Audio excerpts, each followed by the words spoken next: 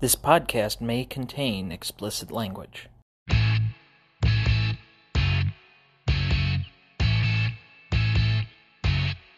Welcome to the Dynasty Download, the show where we prove Dynasty League Fantasy is the best form there is. I'm Tom Duncan. Co-host, Ethan Hamilton. If you'd like to contact the show or have a question for us, please write us at dynastydownload10@gmail.com. Also, if you would like to be on our mailing list this year or going forward, please contact us there. Quick note on the shows we still have coming up. We are doing our free agency special tonight, since most of the NFL free agents have either found a new home or familiar homes already. So we're going to be covering that.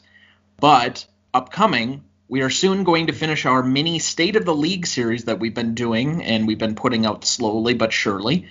We have a few teams left to cover, and we'll be putting that out yet in advance of the draft. We should have that done here shortly. We also will have a pre-draft special in advance of the NFL draft that starts on April 29th, so be on the lookout for that. We will also be having night-by-night coverage during the draft, so make sure you follow our Twitter feeds for full live reactions at TJ3Duncan and at Hammy2112. And then we will be doing our yearly post-draft mock draft, like we had last year, that will use all of the picks from our league to draft the newly situated rookies on their new teams.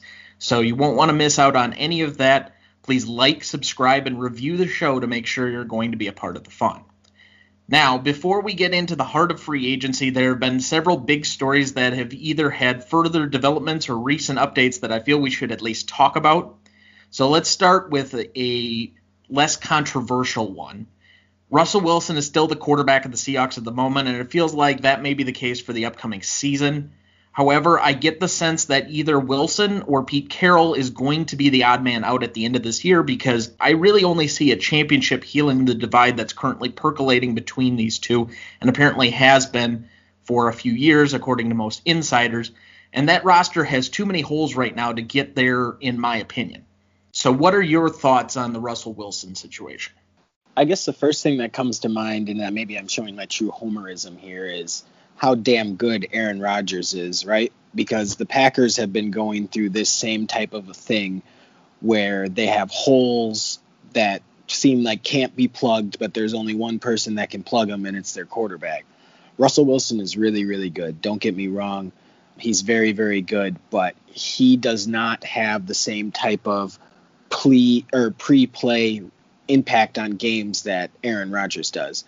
Aaron Rodgers can tell you what type of defense you're running just by how you get out of the huddle. The thing that's been pissing Russell Wilson off is he's been getting hit a lot. Over the last couple of years, he's by far been the most sacked quarterback, and that's got to be frustrating, especially knowing the type of weapons that he has on offense. That defense was something that carried that team for a long, long time, and Russell Wilson is really doing the best that he can, but you know, he's only human, and Aaron Rodgers is a goddamn robot. So, yeah, I completely think you're right. I feel like the only thing that heals this is a championship or one of them leaving. I kind of find it weird that Russell Wilson is so mad at Pete Carroll, because I really do think Pete Carroll is like the ultimate players coach. I feel like he should be more upset with the front office. But when you win and you win and you win, your draft picks are always at the end of the draft, right? And it puts that much more pressure on the front office. Like, you don't have the ability to mess up. So I think it's just one of those things where his team has been really, really good for so long. Maybe you got to cut some cap really quick, and then these next couple free agencies sign somebody really, really big and impactful. But it's basically just one of those issues that you're a really good team. You've been a really, really good team for a long time, and eventually you're not going to be great anymore. Well, there are multiple cycles of this, and there are a few things that I need to correct or push back on. So number one, Pete Carroll is the front office. He has final say over everything. He is John Schneider's boss, not the other way around, in Seattle. And he got that when he originally came up to Seattle to be the coach.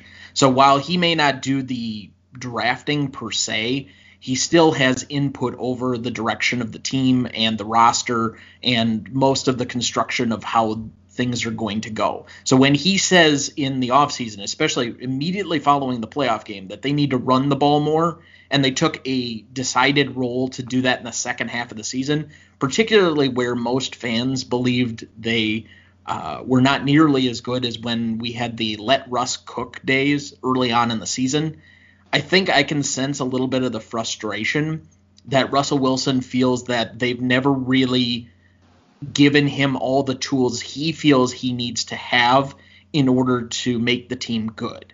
Now, here's where we've had long-term discussions on quarterback contracts. I agree with you that Russell Wilson is not only an above-average quarterback, but he's a star quarterback. But he doesn't hold the same spackling ability that Peyton Manning used to do for the Colts, or Aaron Rodgers currently is capable of doing for the Packers, or that Patrick Mahomes apparently is capable of doing for the Chiefs. And even then, those teams still have the ability to lose. Like Aaron Rodgers is coming off of 2 years ago being out of the playoffs and getting his coach fired. Now, part of that had to do with the fact that he was hurt, and so he's not superhuman. But we sometimes lose the forest for the trees that every time a new quarterback comes up for a contract, they need to be the highest paid one. And we've accepted that as the reality of the situation. I think there is a reckoning going to be coming where you're going to get tiers of quarterbacks in how they're paid. I don't think that the next time a quarterback comes up, let's say for example, Kirk Cousins. Kirk Cousins should not be making $28, $29 million a year and being one of the top paid quarterbacks in the league. It just shouldn't be the case. To me, even though he had a great statistical 4.5 games, I'm not sure Dak Prescott needs to be up there in cap number with the Aaron Rodgers, with the Patrick Mahomeses, with the Deshaun Watsons. I think they're a step above. Even right now, and I know Arizona doesn't have to pay Kyler for a few more years, I'm not sure he's at the level where he needs to be on that. And it ends up costing your team the ability to be maneuverable. So I think we're going to get to that here in a second when we talk about these draft pick trades. But this is why most of the analysts keep saying the most valuable thing in the NFL right now is a good young rookie quarterback on their rookie wage scale, because you can invest in putting the pieces around them. Look at Carson Wentz winning the Super Bowl, or Nick Foles winning the Super Bowl with the Eagles. They weren't great quarterbacks, but you could put a very good roster around a young quarterback in order to make them work. A great offensive line, a great defensive front seven, etc. Tom Brady basically had that because he is underpaid for what he should be. Theoretically, you would expect Tom Brady, the GOAT, quote unquote, I don't believe so, but we'll save that for another day, to be commanding Aaron Rodgers type numbers for his past performance, his ability to win a Super Bowl, but no, he lets them fill out the rest of the roster. And so as a result, I would expect that teams are going to be more willing to move on from quarterbacks in the mid-tier and not necessarily give these huge numbers if they can go out and find a guy that's NFL ready and put other pieces around them, because the quarterback position has gotten easier with the RPOs over the last few years. With all the shotgun situations and all the college-ready players, I know not all of them pop, but not all of them are going to be coached by Adam Gase either. You had to get your shot in, huh? Oh, yes, absolutely. Sorry, Jets fans. No, I mean, I agree with every single thing that you said, especially the pay scale. I mean, the best thing, is as much as you want to start your team out with a quarterback, it's almost like, I don't know, because you don't want to like get your quarterback last either. But it's one of those things like, it's best to build while the quarterback is on the rookie scale. It just makes everything easier. I think you're right. There's only a handful of quarterbacks that can do the type of things and cover up the type of holes like the Aaron Rodgers, like the Patrick Mahomes. There was one other one that you said too, but I really do think there's only a hand. Yeah, I really do think there's only a handful of them that can cover up as many holes like that. But, I guess we're going to see. I do think that he'll finish this season as a Seahawk. I don't know, looking down the future, if he'll finish his career as a Seahawk. With Carroll being rumored all the time to be retiring. I think there is a reckoning going to be coming whether you choose Wilson or choose Carroll, and I think that's going to happen sooner than later. So it wouldn't shock me if they ended up picking one over the other, and I honestly say it's probably 50-50 with the way things are constructed. But here's the situation. You mentioned the offensive line a second ago and him being the most sacked quarterback. Seattle skimped on offensive line to be able to pay a lot of their defensive players in that championship window where they almost won back-to-back Super Bowls, except for Malcolm Butler. They have thought they could continue to do that up until now. That is obviously not the case when Russell Wilson has clearly lost some of his speed and his step. So now he needs to become a different quarterback. So you need to invest in your offensive line. But you're paying Bobby Wagner top dollar. You're paying Jamal Adams top dollar. You're paying Russell Wilson the second biggest cap number at quarterback this year. So is Russell Wilson willing to give back some of his cap number to sign better offensive linemen? And until he is, I think he's somewhat of a hypocrite too. I think that needs to be stated. So number 2, there were 2 big draft pick trades this week that have some definite implications. And frankly, if this is what we're going to get out of the NFL draft this year, buckle up. The Niners traded the 12th pick, a 2021 third-round pick, and first-round picks in 2022 and 2023 to the Dolphins for the 3rd overall pick this year, a pick the Dolphins originally got for the Laramie Tunsil trade with the Texans. Yes, the Texans' mediocrity and bad decisions apparently affect everybody. Then the Dolphins traded the 12th pick to a 2022 first-round pick and a 2021 fourth-round pick to the Eagles for the 6th overall pick to move back into the top 10, and a 2021 fifth-round pick as well to the Eagles. So let's take a second to break down all of the implications for these teams. Which one would you like to start with? Let's do the Niners. Okay. I'm 95% convinced that the Niners are going to take a quarterback at 3. You don't move up unless it's to be taking a quarterback at that 3rd spot. Now, what's going to be available? Because I think most people have basically said that the Jaguars are going to take Trevor Lawrence. That's almost a lock. Yep. Most people think that Zach Wilson will go at number 2. Who has Maybe the not second to the again? Jets. The Jets have the second. Yes. Yeah. Okay. I don't know if the Jets will hold on to the second pick, but I think they're going to be asking for a huge haul to do so. I think they may keep Darnold and draft Wilson and then see where they're at with their quarterback situation and then make decisions.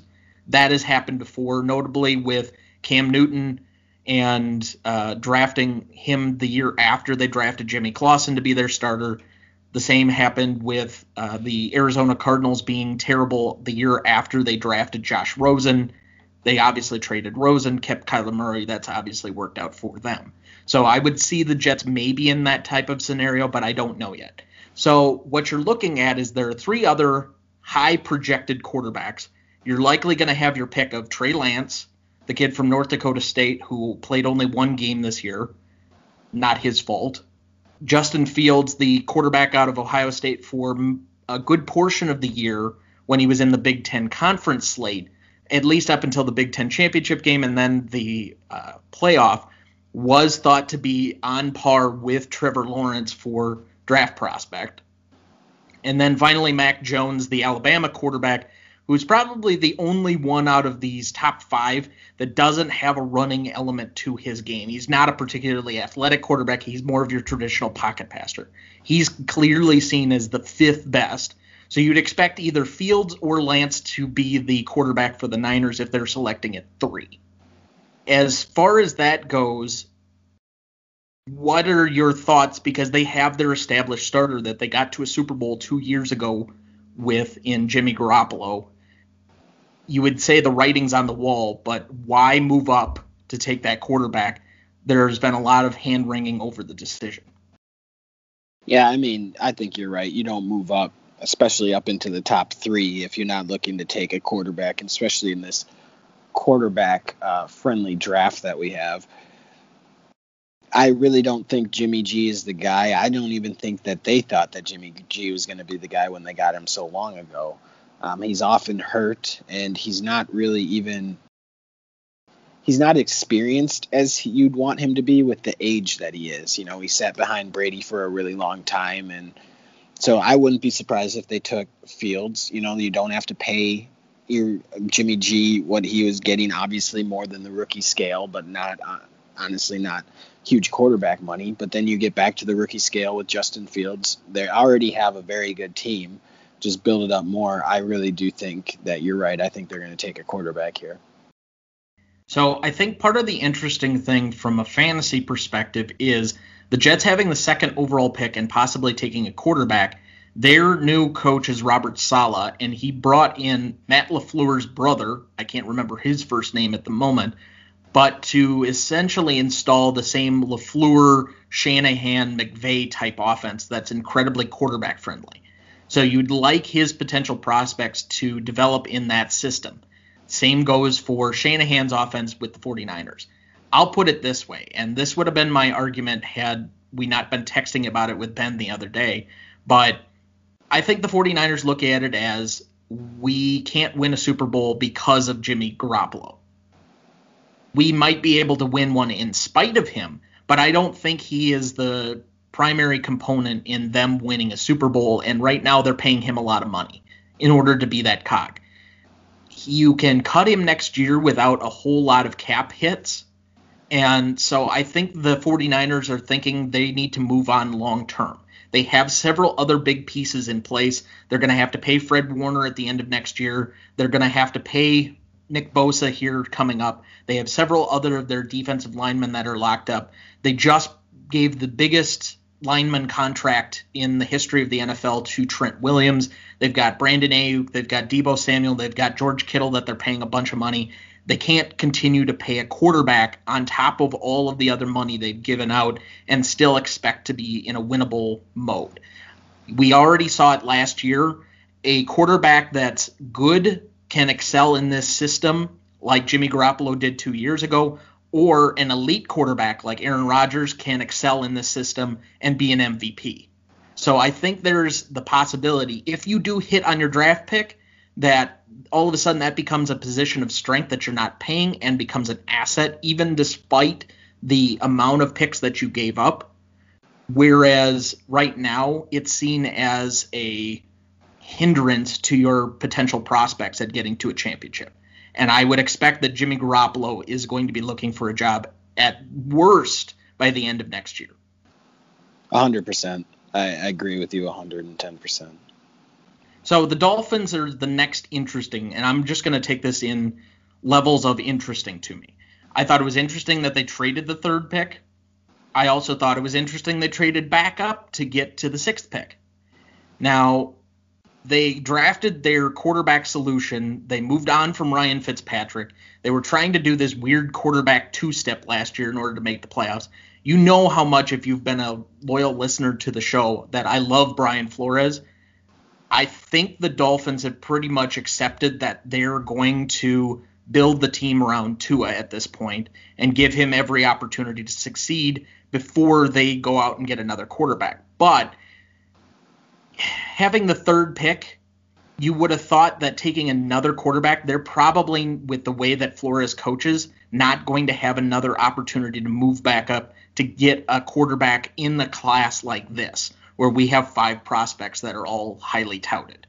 So I question with what we saw of Tua last year, whether they really believe in him, because, I mean, there were questions apparently out of his own locker room that he was the guy.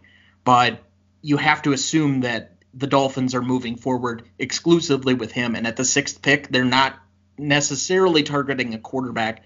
They'll likely be going for one of the pass catchers or an offensive lineman. Yeah, I thought it was crazy too. I'm not sold on Tua. If I was them, I would have kept 3. I would have taken another quarterback. There's no problem with having a young quarterback battle and then dealing whichever one loses. I feel like you could have still gotten a pretty decent haul for either one of them. But for me personally, I'm not there on Tua yet. I don't know if I ever will be, but that's not either here nor there. But I mean, they moved back up. I'm interested to see what they do with 6. But this Dolphins team, I really do think finally, after so many years of like not really even having an identity as a team, I think Flores brings an identity to them. I really do think they're going to be one of the fun teams to watch over this next couple years. This Dolphins offense to me seems right now very similar to what we were talking about with Denver last year. If they could figure out the quarterback situation, they were going to be successful because they put pieces around to make it successful. I don't think they have the running backs in place, but they were able to compete with the running backs that they had on the roster, and I would expect them to draft one yet for this season. Obviously, Myles Gaskin and Salvon Ahmed did very well in spot starts last year. Fantasy-wise, it ended up killing my season, thanks Dana. And they signed Will Fuller. They have Mike Gesicki, who's been a sleeper tight end prospect for a couple of years now. Devontae Parker's on the team. Preston Williams is probably going to be healthy going into the year.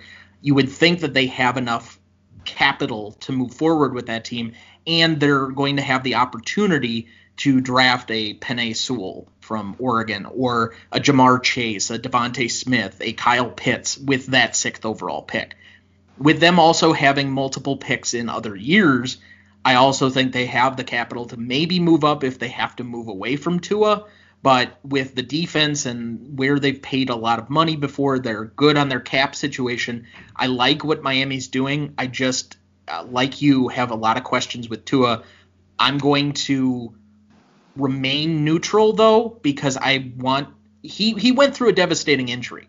I watched it live when that happened, and I thought he had that Bo Jackson injury where he was never going to come back. I thought legitimately he would never have a career. So to see him be able to come back almost immediately and be able to play, I think is unprecedented because those hip injuries are savage. So give him a full offseason. Let's see how he develops, and I will hold out hope that he has some potential going into next year, but if he doesn't, I think the Dolphins have the capability with the assets that they have currently and the cap space to make a run at somebody else yet. And it doesn't put them in too big of a hole. All right, finally, the Eagles. I know this is a team you're personally invested in a couple of ways. You've still got a couple of their players, particularly your first overall draft pick last year. What do you think their situation currently says that they moved out of the 6th pick back to the 12th? I was a little confused.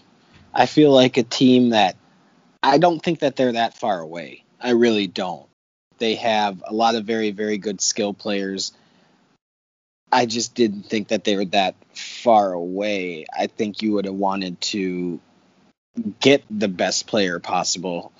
But I don't know. For me, too, I kind of think about it as like I have 2 of the better players that they have on offense. So if the rest of the offense is really, really crappy, I mean, that's just much better for my guys. But I was confused by it. That's for sure. That was my first thought. To me, what this says is very similar to what I've seen most of the quote-unquote experts label, that apparently the Eagles thought at 6 they might have a shot at one of the quarterbacks, but it became evident that they would have to move up again in order to get one of the top guys. And if their top guy wasn't there, they feel confident enough in working around Jalen Hurts to not invest in that. So move down a little bit, gain a couple more picks. You're probably going to have what you are looking for in the 12th pick, plus you keep your other asset possibilities alive by moving back a little bit. I think this is more of them trying to build a fuller roster than get that one player that they really need. That's what it always says to me when a team trades back.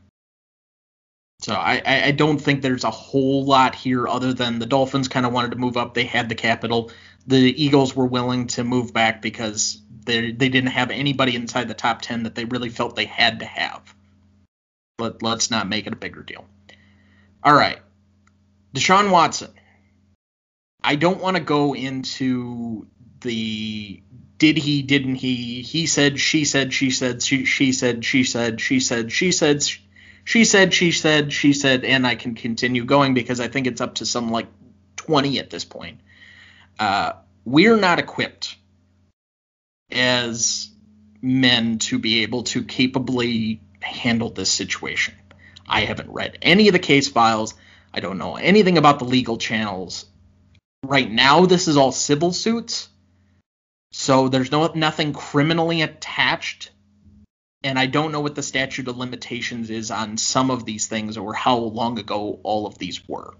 The details that have leaked out that people have been comfortable sharing in some areas of sports talk are not great. I will fully admit to that this sounds like predatory behavior. But I'll give him the benefit of the doubt.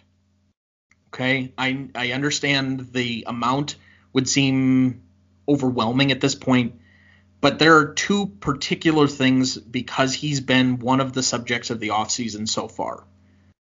Number one, whether he's going to play for the Texans. Two, whether he's going to play at all, because now there's a looming investigation. There's no criminal charges yet, but there is a hangover possibility that at some point some DA could pick up the investigation and make a bigger deal out of this, especially if somebody wants to be vindictive about the fact that he sits out training camp or is a holdout, and whether he even is a tradable asset at this point. So I'll get your reaction first and let you kind of work through it however you want to. Take as much time as you need to try and feel like that you've done your two-step around the difficult parts to the at least stuff that we can talk about, and we can go from there. Yeah, I've been reading about, just like the headlines and stuff. I don't know enough about it to make a definitive judgment either way. If he did, he's a pile of shit. If he didn't, I hope that he can get everything figured out and get back on track. That being said, having him as a fantasy asset right now, I really think the best thing you can do is just wait. He's such a big name and such a big value that you really don't want to get rid of him just to have to get rid of him for pennies on the dollar. But that being said, I don't think you're going to find a lot of people that are going to go out and pay top dollar for him right now because you really, really don't know what the future is. One, you don't know if he's going to play for the Texans because he doesn't want to play for the Texans. And then two, you got all this other stuff going on as well that maybe he doesn't play again for a little bit because he's got a suspension that he has to deal with. So you're in a really, really shitty spot if you do have him on your team, but it's one where it's just, you just got to sit and you got to wait and see, and hopefully it just gets figured out quickly. And I'm not even saying like best case scenario or anything like that. It's just hopefully it gets figured out quickly so then you can make a decision of what you need to do. But yeah, it's not a good look. It's not a good look at all. So I will try my best to piece through as many of these as possible. Number one, I think there are two big dividing lines as to what happens with the Texans first. One would be the draft and seeing where they end up making their picks, what that says about their team and what they're trying to do as an organization moving forward. I know they already got Tyrod Taylor in. We're going to talk about that here in a second with free agency. He's at least a competent quarterback and probably would have held off Justin Herbert for quite a bit had it not been for a stray needle. So I don't want to. Yeah, I know. Sorry to interrupt. I completely forgot about that's how he got his start. Yeah. So he's at least a competent starter that got to the Bills to the playoffs a few years back. So I don't want to make too much of that. The Texans have protected themselves on that front, but they're not a good organization. They're lacking a lot of assets that they've gotten rid of for other pieces. The defense is poor, and you have to admit that the offense probably is not going to be much better if Deshaun Watson's not back there doing Deshaun Watson-like things. I don't think he will be suspended for this year, only because these investigations take a ton of time. Unless he's suspended indefinitely because of something else that goes on or the pileup of like if there are criminal charges being pressed. I think the most immediate example would be Antonio Brown, where the NFL has still not figured out what to do with all of these civil cases surrounding him. But as long as he's keeping on the straight and narrow and isn't doing things like holding up in his house and calling in suicide threats to like a moving company, or I don't even remember all of the details. It was just insane. But as long as he's not doing that level of severity, I have to imagine that the investigation is going to wait until all of these pending civil issues have resolved, which I don't think will be very soon. So you let the legal process weigh out. I would imagine that if he wants to play, he's going to have to play for the Texans, because the Texans are not going to give him away for nothing with the situation that they're currently in. They're holding a big piece with his contract, as large as it is at the moment. And the rules now in the new collective bargaining agreement actually go against holdouts. So it's not likely that I think he's going to be able to hold out for very long with all of this looming. So if he plays, I think he's going to continue to play just for a crappy organization that I don't know who he's going to even be throwing the ball to next year. So that's all part of it. We will see how the rest of it plays out. But right now, I don't see him playing for anybody other than the Texans this year. And if he decides he's going to, I don't think that the NFL is going to step in the immediate. It's just going to be a circus surrounding the team all year, who's probably going to finish in the bottom 5. Just reasonably saying. Because they were, 4-12 this year and got the 3rd overall pick when Deshaun Watson was playing out of his mind. So it's not like they've gotten better. They had to let Will Fuller go. They had to let J.J. Watt go, and that defense is terrible. So, all right. Finally, and this just happened before we went on air, the NFL has confirmed what we basically knew going into the year was going to be a possibility. We already had an extra playoff team last season, but now we are getting a 17th NFL game as per the new collective bargaining agreement. So that means the NFL is going to be 18 weeks. I know they've had an agreement that they don't start before the week after Labor Day because Labor Day is exclusively for college football. So I think that pushes the Super Bowl back into mid-February.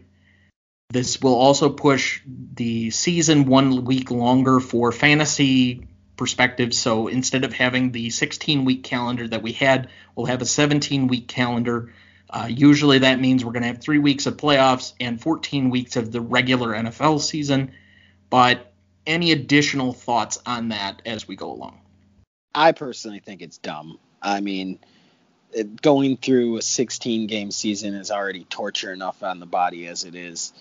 I mean, they've obviously got to be doing something with the preseason, but I think it's dumb. But cash is king, right? Well, absolutely. They can sell this as part of the rights deal. We mentioned a little bit before we got on air of the length of the TV contracts being 11 years going forward, and it's going to end up doubling their revenue from the networks. Plus, Amazon is exclusively taking over Thursday Night Football, so that's at least getting them in the streaming game. I'm not sure why the NFL locked themselves into such a long-term contract when they could have done probably a 5-year deal and re-upped for probably double yet again. Because as streaming rights go, there are very few things that control live attention like sports. There's almost nothing. So having the ability to do sports is extremely valuable to these companies for getting mass attention all at the same time. Advertisers, the same thing. So I think that the revenue for sports TV contracts and streaming is going to go through the roof here in the next few years. I would venture to say that the NBA contract, when it comes up, I think in the next couple of years, is probably going to set a huge mark on the number they're going to get when they probably give out a good percentage of their rights to Netflix or something of that nature. We're going to have it. It's going to happen, folks. But the 17th game was an inevitability. The owners got it into the contract. Frankly, the Players Association did a crap job on – if you're a player advocate, I don't know why they voted for this. I know it was very close, but you guys got screwed. Like, the money's fine there, But all of the little things that are incentivized, it just, you really didn't get a whole lot. The marijuana policy is still not restricted. You still didn't get judge, jury, and executioner on Roger Goodell removed. You've got more issues with the holdout situation. You're not getting a much bigger piece of the pie. Your labor situation is just bad. And I don't know if that's going to change, since the biggest piece of your players' organization is controlled by guys who have 5-year careers max. And so I think it's going to change only the amount of games we're going to have. It's going to change a little bit of the fantasy schedule. As a fan, I'm a little bit selfish, and okay, I'll enjoy another week of football. It's not going to matter to me in probably a year or two. It'll just be part of our regular routine, like juggling a new ball. I'm curious how they're going to do the new scheduling, because right now you have it that you play one division from your own conference. You play all of your divisional opponents twice. You play one division from the opposing conference, and then you play the same place finishers in the other two divisions in your conference. Where is that extra game going to be coming from? I don't know how they're going to reasonably figure out how to schedule that. But who knows? I'm sure we'll get that when the new huge event that is the schedule release becomes a thing. So in the meantime, I don't know. We just get more football, I guess. All right, so let's get to the heart of the matter. As I said before, tonight we are reacting to all things free agency. E, what are you excited to talk about when it comes to free agents? I guess the impact that a lot of these new players are going to have, or maybe lack of impact. It's just fun to see new players go to new places. I think it's interesting because you throw in a new cog. It's somebody being removed from one situation and then added to another one. So you have two different fronts as to the effects it may have, or the ripple effects. So let's start out with the Giants. They made one of the biggest splashes of free agency with Kenny Golladay just this last week. He was clearly the number one receiver out on the market. The Lions moved on from him. The Giants also signed John Ross. How do you see this affecting the Giants' passing game, if at all? Well, you got Kenny Golladay, who obviously becomes the number one wide receiver. I think it helps their passing game a lot. John Ross, I really don't. What has he done, besides been hurt? So that one is just really nothing to me. Kenny Golladay, if he can stay healthy, but that's the thing with him too. He was really an up-and-comer about 2 years ago. Was it 3 years ago maybe? And I really did, because I traded him to Dana, and I was pretty reluctant, but I knew it was something that I had to do at the time to get to where I wanted to be. But I just felt like I'm going to keep reading about this guy in 2 years about how he's just taken the league over by storm, because I really do think he has that ability. Do I think that Daniel Jones can pull that out of him, though? It's hard for me to believe that. Daniel Jones is a much better quarterback, and he's been getting better year after year. But I don't know. I don't think we'll ever see the best of Kenny Golladay.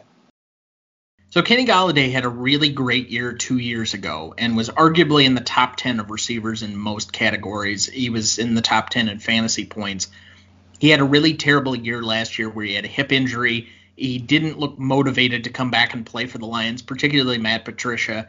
I think he's a very good wide receiver. The Giants seem to think he's healthy. I think he has the possibility, but I think you hit the nail on the head, Daniel Jones. Now, I'm going to ask one question before I continue to give that opinion. Do you know what is going on with Evan Engram? I thought he might have been a free agent this year, and they did sign Kyle Rudolph. No, he's still there. Okay. So that was my one conundrum. If you have Kyle Rudolph, who's at least a proven tight end, you've still got Engram, you've still got Sterling Shepard, you've got why am I drawing a blank on the one guy that was like a 5th-round pick for them that was explosive last year? Slayton. Yes, Darius Slayton, thank you. Kenny Golladay, you're going to have weapons all over the place. You've got Wayne Gallman, you've got a decent offensive line, at least for what you saw last year, and you're going to have Saquon Barkley back at some point. The pieces are all there.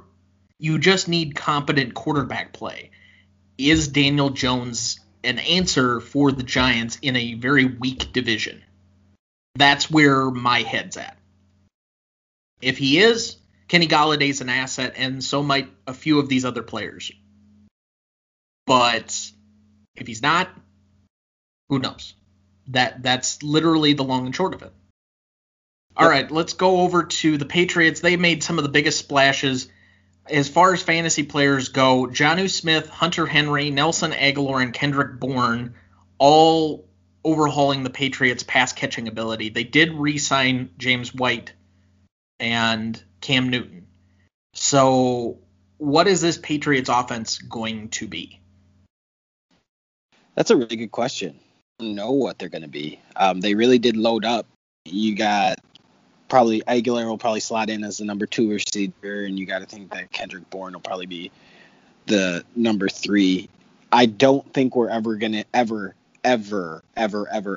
get back to the Patriots where it was Rob Gronkowski and Aaron Hernandez, but they do have 2 very good tight ends, and you know they love to run the 2 tight end sets, but I don't ever think that we'll ever get back to that point. I think he's going to try to get back to what he was doing before. I really do. I think the Patriots way is the Patriots way, and I think that was pretty evident by what they did in free agency. I think they brought in Aguilar to be the next Edelman because he was hurt a lot last year. He's clearly lost whatever made him special. I don't know what they're going to do with Cam Newton, and a lot of the rumors have been that the Patriots are targeting Mac Jones to bring in and be the backup or at least the developmental project in this system, given the connection between Belichick and Saban. So I think that is a strong possibility. I like that they got the 2 tight end sets, but I don't think it's going to be used in this way people think. There are going to be a lot of the comparisons to Gronkowski and Hernandez, but I think it's more possible that Jonnu Smith is used more in an H-back role in the way that the Packers drafted Josiah DeGuara to be last year, or the way that the 49ers used Kyle Juszczyk, that he's going to move all over, because there are clips floating around Twitter, YouTube, whatever, of Jonnu Smith running the football, and I think that's a possibility for how they have their team. I don't know what they're going to be doing with Sony Michel yet, but it seemed evident to me that who's the other running back that they had and was so good last year? Damian Harris. Yeah, that Damian Harris is going to be the long-term front runner at running back. Again, this position comes down to quarterback. If Cam Newton is going to throw the ball 5 yards into the ground, nobody's going to be an asset in this offense. And you said repeatedly all of last year, I don't want a single Patriot on my squad. I think as long as we don't see a different Cam Newton, that will continue to be the case. Yeah, I mean, I still feel that way. I don't want a Patriot on my squad. All right. Any reaction to Corey Davis, Keelan Cole, or Tevin Coleman to the Jets? As a Denzel Mims owner, that was a little upsetting, but it'll be a little more impactful if they do get a new quarterback, because I personally don't think that Darnold is the answer. I still think that they're going to want to run first. So I think whoever they get to be their primary back in this offense is going to be rewarded. And right now you would have to assume that's probably going to be Coleman, but given his injury history, I would definitely be handcuffing in this situation. I think that this is a backfield to monitor, and the passing game has yet to be determined, again, because of the questions at quarterback. I don't want to spend too much more time on it because it's the Jets. All right, Washington football team, Curtis Samuel and Ryan Fitzpatrick. Any reaction to either of those? I think Curtis Samuel was a really big pickup for them. I know I wanted the Packers to take a long, hard look at him. They're going to be a very, very fast team. I think Ryan Fitzpatrick is also kind of the perfect quarterback for it. He's been around the league forever. He's seen everything. The defense is young. The defense is fast. I honestly think that Washington, not saying that this is could be hard because the division is pretty easy, but I really do think that Washington could take this division pretty easily this next year. I think that you might be correct with their defensive line the way it is. If they can stay relatively healthy, and Ryan Fitzpatrick is an above average starter, just generally so, if he's in that Fitz magic mode as opposed to Fitz tragic, because he's somewhat of a bipolar quarterback. There is the good and bad Ryan Fitzpatrick. There always has been. The one thing I will say from a fantasy perspective is Terry McLaurin was a top 20 wide receiver last year, and we probably never talked about him.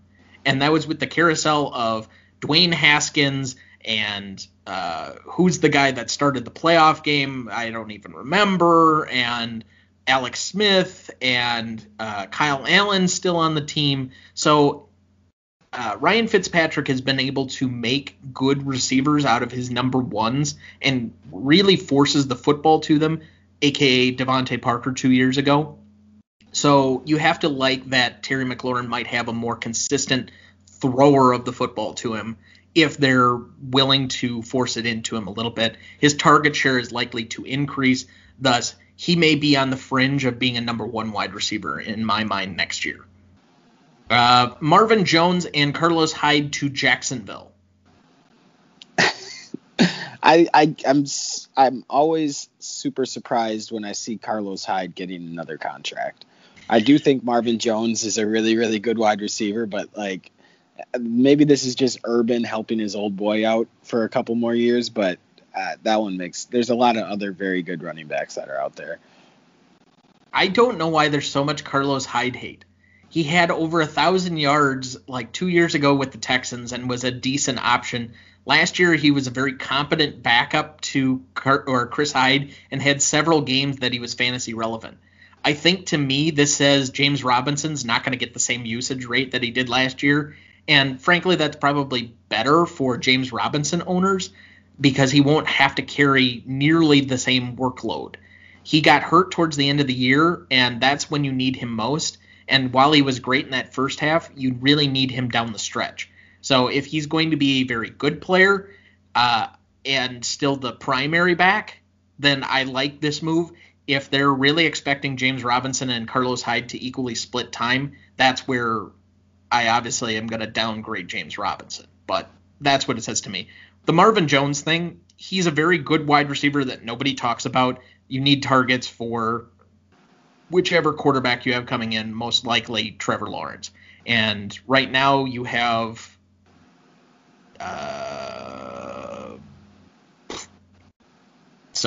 okay.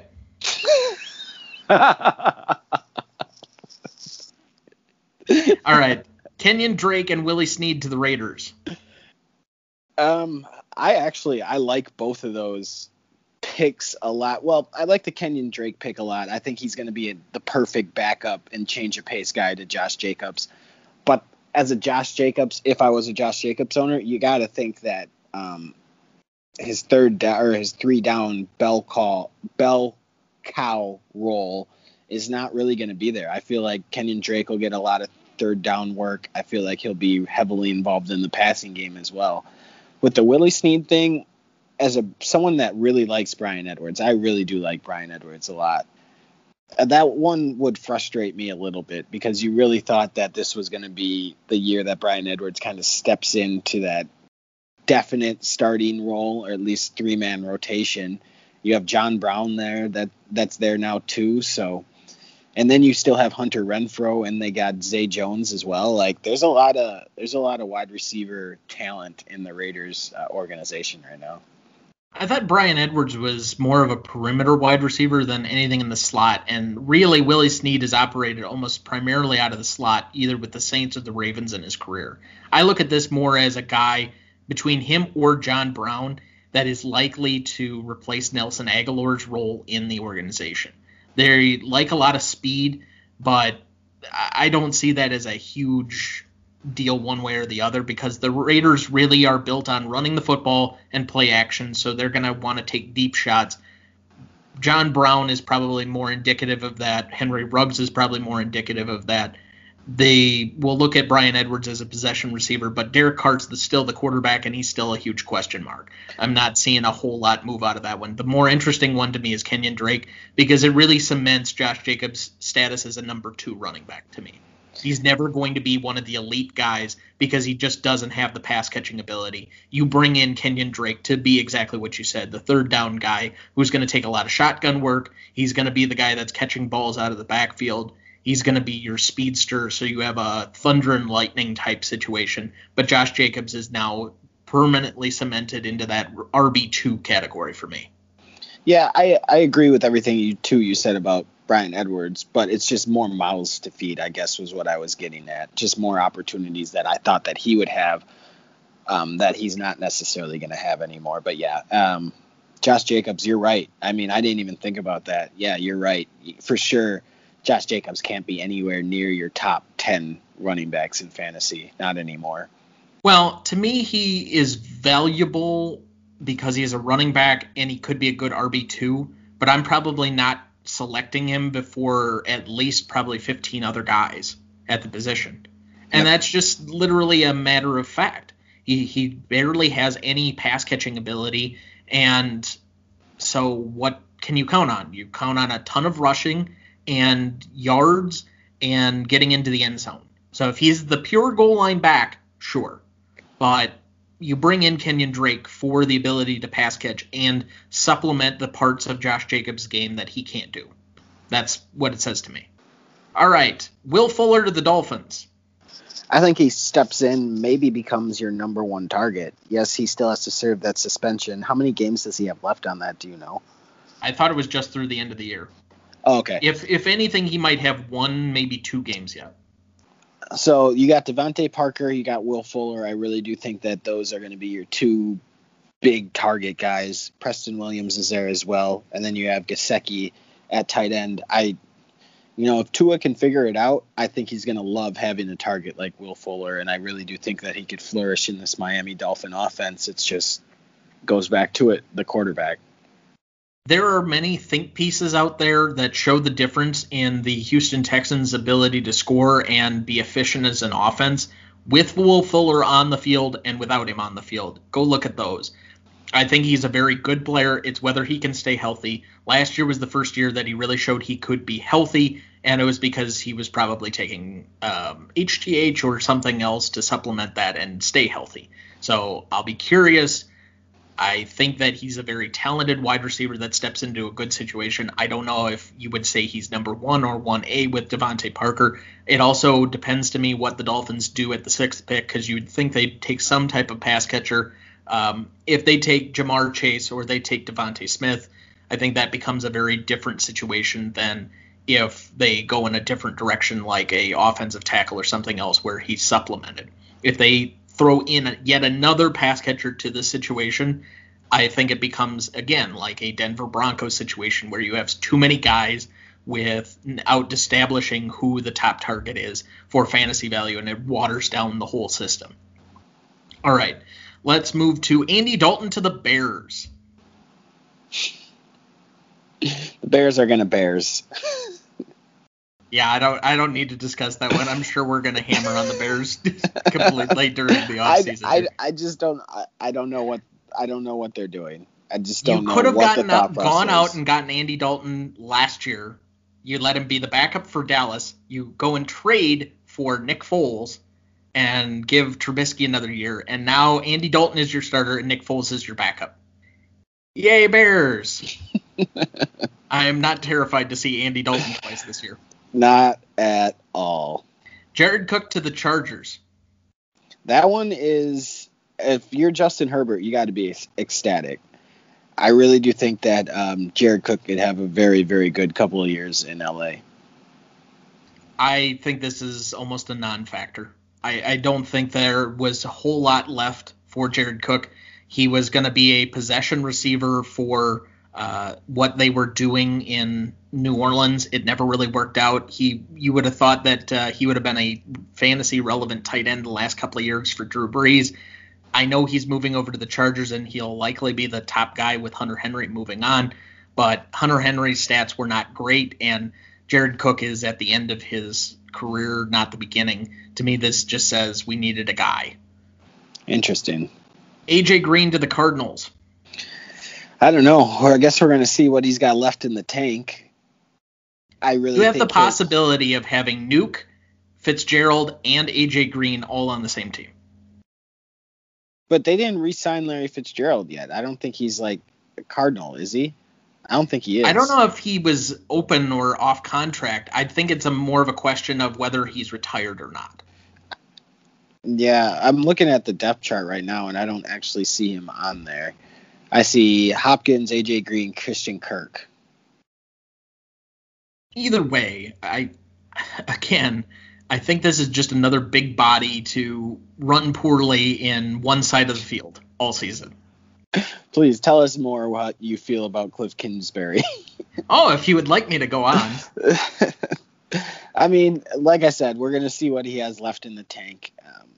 This will be it. He kind of had the excuses over the last couple of years with the injuries and with the injuries to quarterback and just terrible quarterback play. Now you really don't have that. You're not looked at as a number one wide receiver anymore. So I guess we're going to see if he can be fantasy relevant. I know for me, I don't even know if he's on my team anymore, but if he is, I know for me, he's not going to be getting carried over. Jamal Williams and Tyrell Williams to the Lions. That one is really kind of interesting to me. He'll obviously be the change of pace back for DeAndre Swift, but with Deuce Staley now in Detroit, I kind of thought that they were just going to run the brakes off of DeAndre Swift. So as a DeAndre Swift owner, that kind of makes me a little upset because I feel like goal line work as well. Jamal Williams, I know he's trying not to be as powerful, like just being labeled as a power back, but that's what he is. He's a power back. So that would be my only concern. Tyrell Williams, he instantly slots in at the number one wide receiver in Detroit, but he plays for Detroit, so I'm not super excited about that landing spot. Tyrell Williams is a nothing burger to me. He can't stay healthy. He hasn't been able to for 4 years. And if you can't rely on the guy, I know a lot of people will try and draft him to be the number one guy in that system, but A, Jared Goff's throwing him the ball, and B, he probably won't make it through the first 2 games without being out for something. I think Quintez Cephas is the number one wide receiver on the team. The number one pass catcher is TJ Hockenson. The number 2 pass catcher is probably DeAndre Swift. The number 3 pass catcher is probably Jamal Williams. I look at Williams as a good complement to bring in to back up DeAndre Swift this year. I think Dan Campbell and his manhood are going to try and run the ball a lot, so I don't see Swift being able to take a full season workload by himself. So Williams is more of a guy to try and allow them the space to do a similar thing to DeAndre Swift, but not have to spend as much money. I look at Jamal Williams very similarly to how I look at DeAndre Swift and how he performed last year. This really doesn't give me any inclination on what they're going to do with DeAndre Swift because of how he played down the stretch last year. To me, the problem with the Lions is going to be Jared Goff throwing the football. But that's been the situation with all of these teams signing new guys and new pass catchers, is quarterback. Gerald Everett to the Seahawks. I mean, as Russell Wilson, you got to be happy about that. He's a bigger body, pretty quick. I think he'll have a better year, too. He's got a better quarterback. He only had 1 touchdown last year, but I do think that kind of catapults him into the pretty awful and unstable tight end market. If I'm picking right now, Russell Wilson, when the Seahawks ran the football more and concentrated on more multiple tight end sets, made certain fantasy tight ends relevant. You think about Jacob Hollister, or you think about Will Dissly, or, going back a few years, I'm sure there are a couple of other guys. Now, it didn't happen last year because the Seahawks were spreading it out a little bit more, were throwing the ball around the yard. But if they're seriously thinking about running the football more, I think Gerald Everett is a good addition who I would call right now as being a top 10 tight end next season. Manuel Sanders, Brashad Perriman, Mitchell Trubisky, and Matt Breida to the Bills. I think, if anything, they got to be really happy about the signing of Mitchell Trubisky. I think he transcends that offense. No, you got to be happy, especially if you're Josh Allen, you get another wide receiver targeting Emmanuel Sanders. But for me, it's like, how much does that guy have left? I feel like he's undersized, in a way that he takes a lot of hits, and he's been dealing with a lot of injuries as well, and he's got to be closer towards the end of his career. But you can't argue with what he's been doing when he is on the field. Last year he had 61 catches, 82 targets, and still 5 touchdowns. So I think Josh Allen will make good work of him, and I think as Stephon Diggs, I think he'll be happy as well, because it'll just open up things a little more for him. So we were talking about Gabriel Davis the other week with Ed. I think just because they let John Brown go, these are cheap options in Emmanuel Sanders, who is a good, apparently teammate, locker room guy, a decent pass catcher, a veteran, who's going to be able to have a great influence on that wide receiver group in 2 guys that are already there with Beasley and Diggs. To me, this says we're going to be basically throwing out the run game. We're going to be going up tempo. We're going to be spreading you out 4 or 5 wide all the time, and we're going to be throwing the football, because Perriman had an okay year and some decent games for the Jets last year. I think that both of them basically says to me, Devin Singletary and Zach Moss are not going to get any use. Our running game is going to be Josh Allen when he scrambles. Yeah, I was going to say Matt Breida. I'll be surprised if he kind of makes the roster at the end of the whole thing, because Devin Singletary and Zach Moss, I don't think they're going anywhere anytime soon. Mike Davis to the Falcons. Is he their number 1 guy? Sorry, I don't have it pulled up yet. So yeah, because Todd Gurley's not re-signed, unless they're going to use Brian Hill or somebody like that. Yeah, I mean, he is their number 1 guy. Ito Smith right now is slotted in at number 2. He did do pretty well his first stint, taking over for Christian McCaffrey, but you could tell, he wore down towards the end of the season. So we'll see what this offseason is like for him. But yeah, I mean, he's going to be the number 1 running back in Atlanta, it looks like. So Atlanta controls the 4th pick in the 1st and 2nd round. Don't be shocked if they take a running back off the board with that 4th pick in the 2nd round. Yeah, I wouldn't be surprised either. They don't have too much to their offensive roster right now. And if they do, I'm already telling you that if it's somebody like Najee Harris or Travis Etienne, that they're going to go 1 or 2 in our dynasty draft. Because this is a good situation for a running back to be in. But Mike Davis is a good backup running back, a good deputy, but he's not a full-time guy. All right, we mentioned it before. Tyrod Taylor went to the Texans, but so did Philip Lindsay after he was unceremoniously cut by Denver. Any of these rattle your cage at all?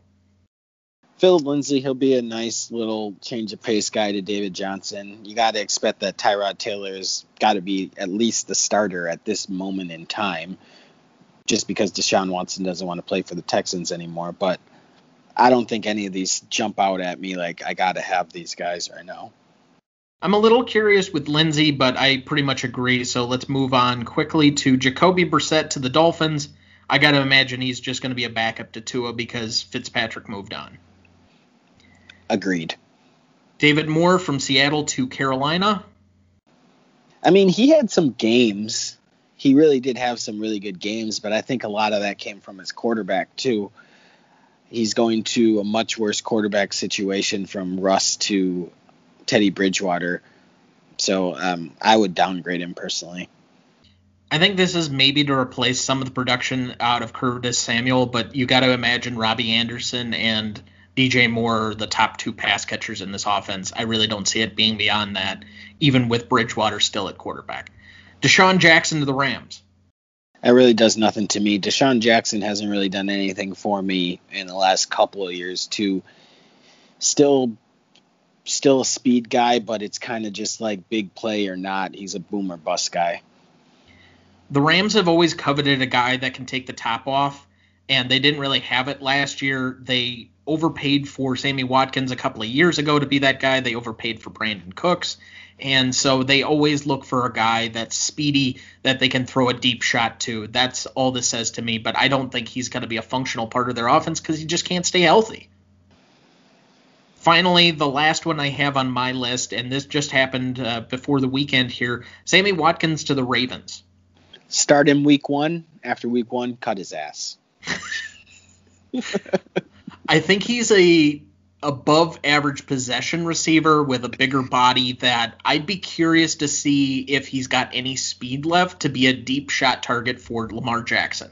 Because, again, and we've said this multiple times, the Ravens are going to run in a lot of short yardage. They're going to give Lamar Jackson and J.K. Dobbins the opportunity to do all the short to immediate or medium level things on the field with the run game. They have to have a deep passing game in order to open up those abilities, or people are just going to stack the box and double Mark Andrews. So who's that guy going to be?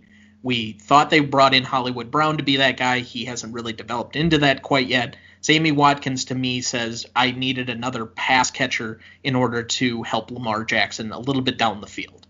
And he's for sure the biggest bodied receiver that Lamar Jackson has ever played with as well, too, this talented. So, I mean, with Sammy Watkins, the potential is there. It's just with injuries, like you seem like every single year he suffers some type of injury, and it's a soft tissue injury too that just lingers, and that just sucks. But hopefully he can figure it out. I mean, I'm really interested to see Lamar Jackson with a really, really good wide receiver, and Sammy Watkins does have the potential to do that if his body lets him.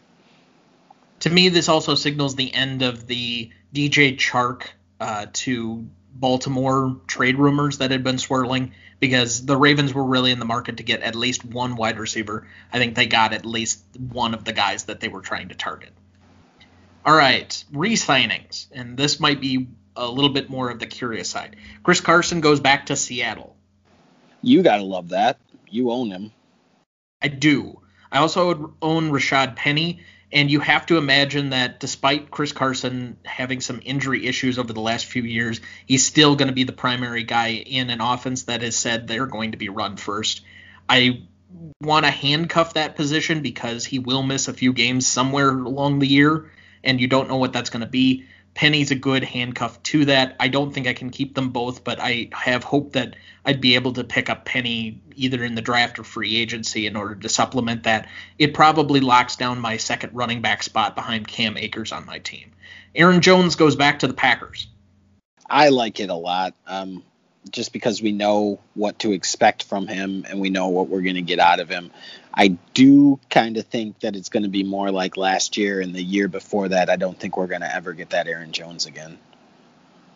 I think functionally this is a 2-year contract for him, even though it was stated as 4 years. And it's likely that they're going to suck up the last couple of years of productivity out of Aaron Jones before he finishes his career somewhere else. He's a very good back for this offense. I think he's already peaked for what he can do. We saw that the passing game had a much bigger influence in totality on the Packers system, and I do think A.J. Dillon is going to grow into his role. If you're looking to buy low on him, I have word from the team that does own him at the moment that they are looking to potentially offload because they don't see an opportunity for him to be the primary back in the immediate future, which I would agree with, but I don't think A.J. Dillon is useless at the moment. Dak Prescott goes back to Dallas.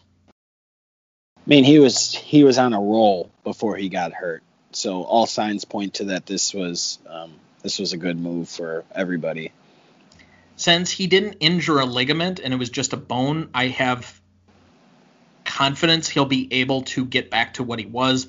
I think that the Dallas offense is potentially very good with passing the ball. I still have my concerns over Ezekiel Elliott and that offensive line, but Dak has an ability to be mobile and maneuver around. Kellen Moore is apparently a very good play caller for this offense. CeeDee Lamb, Amari Cooper, Michael Gallup. I like all of them moving forward into this next year. I think Dallas ended up having to overpay for him from what they could have had earlier on, but good for Dak. Get your money. Especially on a team where I don't mind if you take up too much of your cap number because I'm a anti-Cowboy fan. Okay. T.Y. Hilton and Marlon Mack back to the Colts. I mean, I kind of figured that Marlon Mack would head back because he was really on a roll, too, before he got hurt, and they really liked him.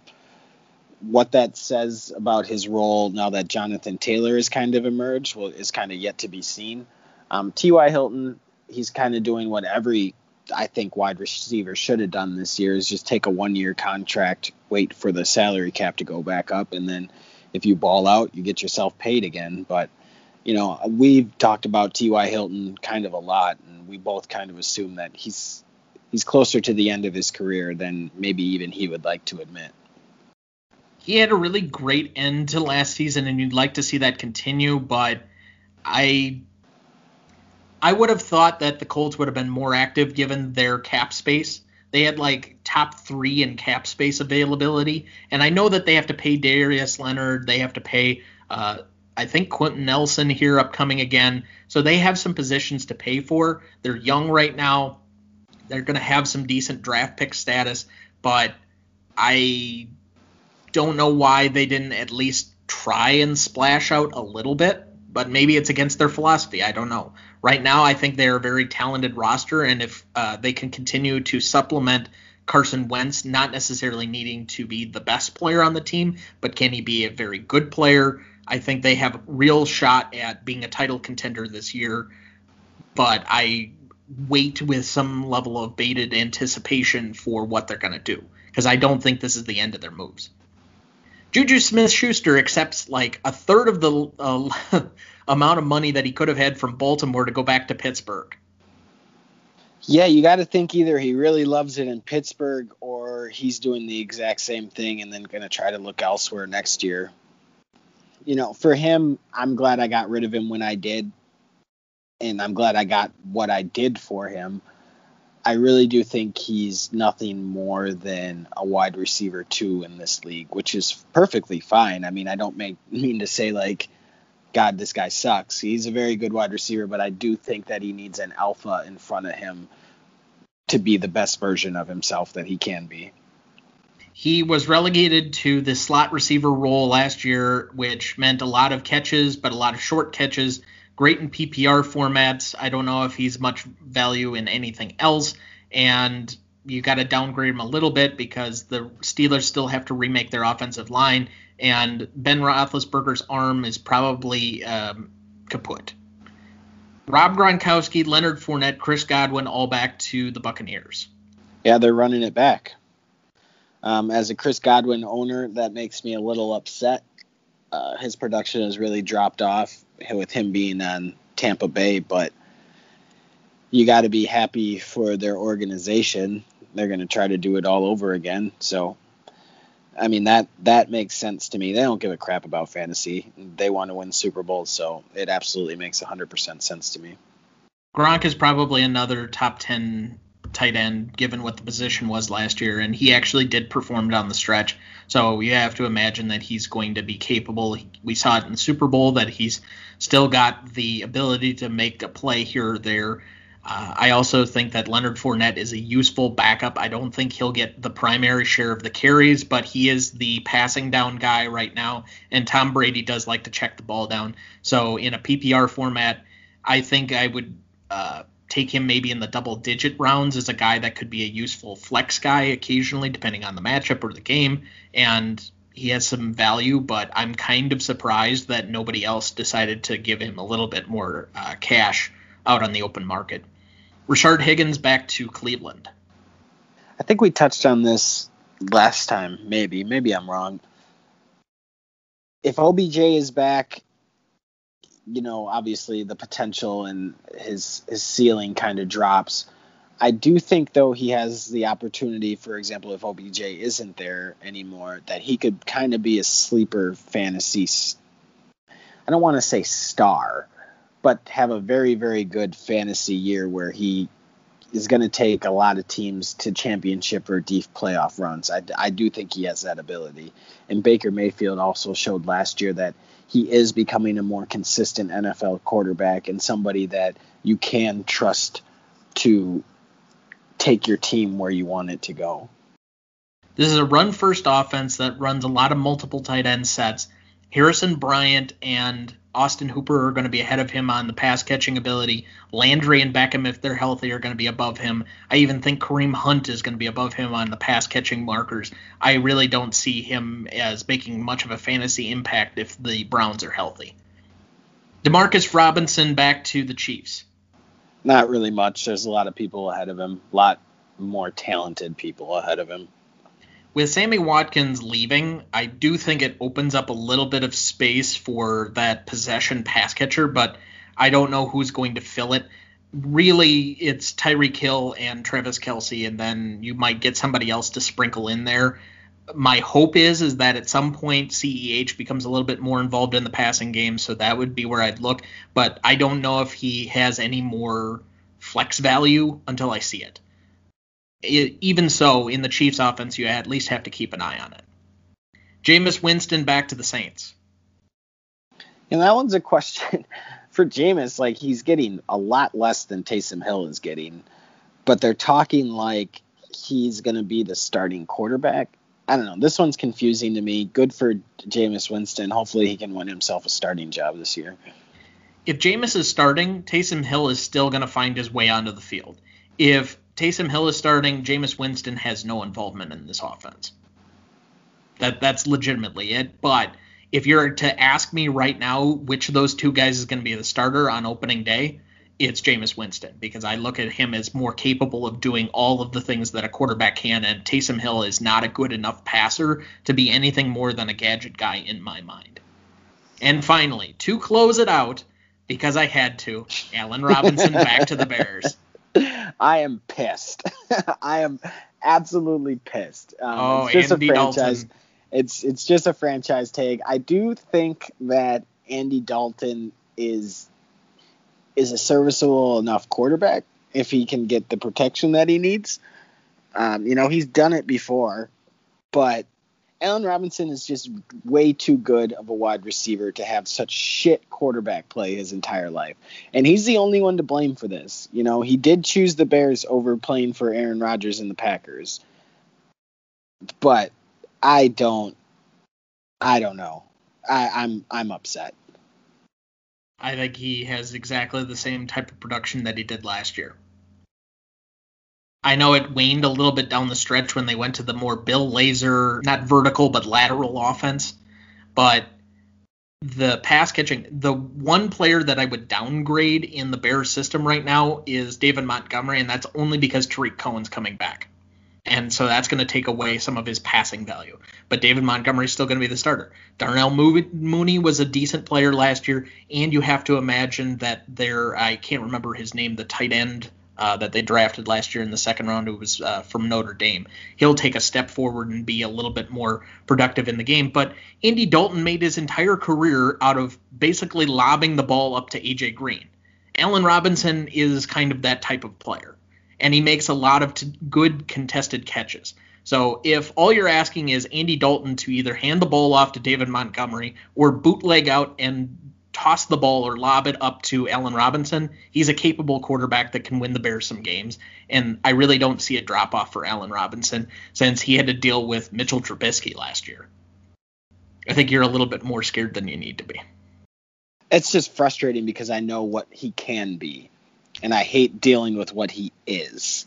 Let's just say that I think he's going to be drastically undervalued in redraft leagues, and he's going to be a guy that you'll pick at the end of the third round, and everybody will be giving you shit for picking a Bear, and then you end up winning your fantasy championship because he's your second wide receiver behind like Devontae Adams and like Cam Akers that makes your team. Because he's a consistent, solid player as long as he's on the field. Thank you to all the listeners and Dynasty League players out there. We do appreciate you. We will be back again soon to continue our off-season coverage, but until then, wear a mask, everybody, and we'll talk to you soon. I would also encourage everyone, please get a vaccine if available. Hey, I'm one shot in. I get a sign up on Monday. Nice. This podcast was mixed, produced, and edited by Thomas Duncan. It is a production of Ronnie Duncan Studios. Our technical provider and distributor is Anchor FM.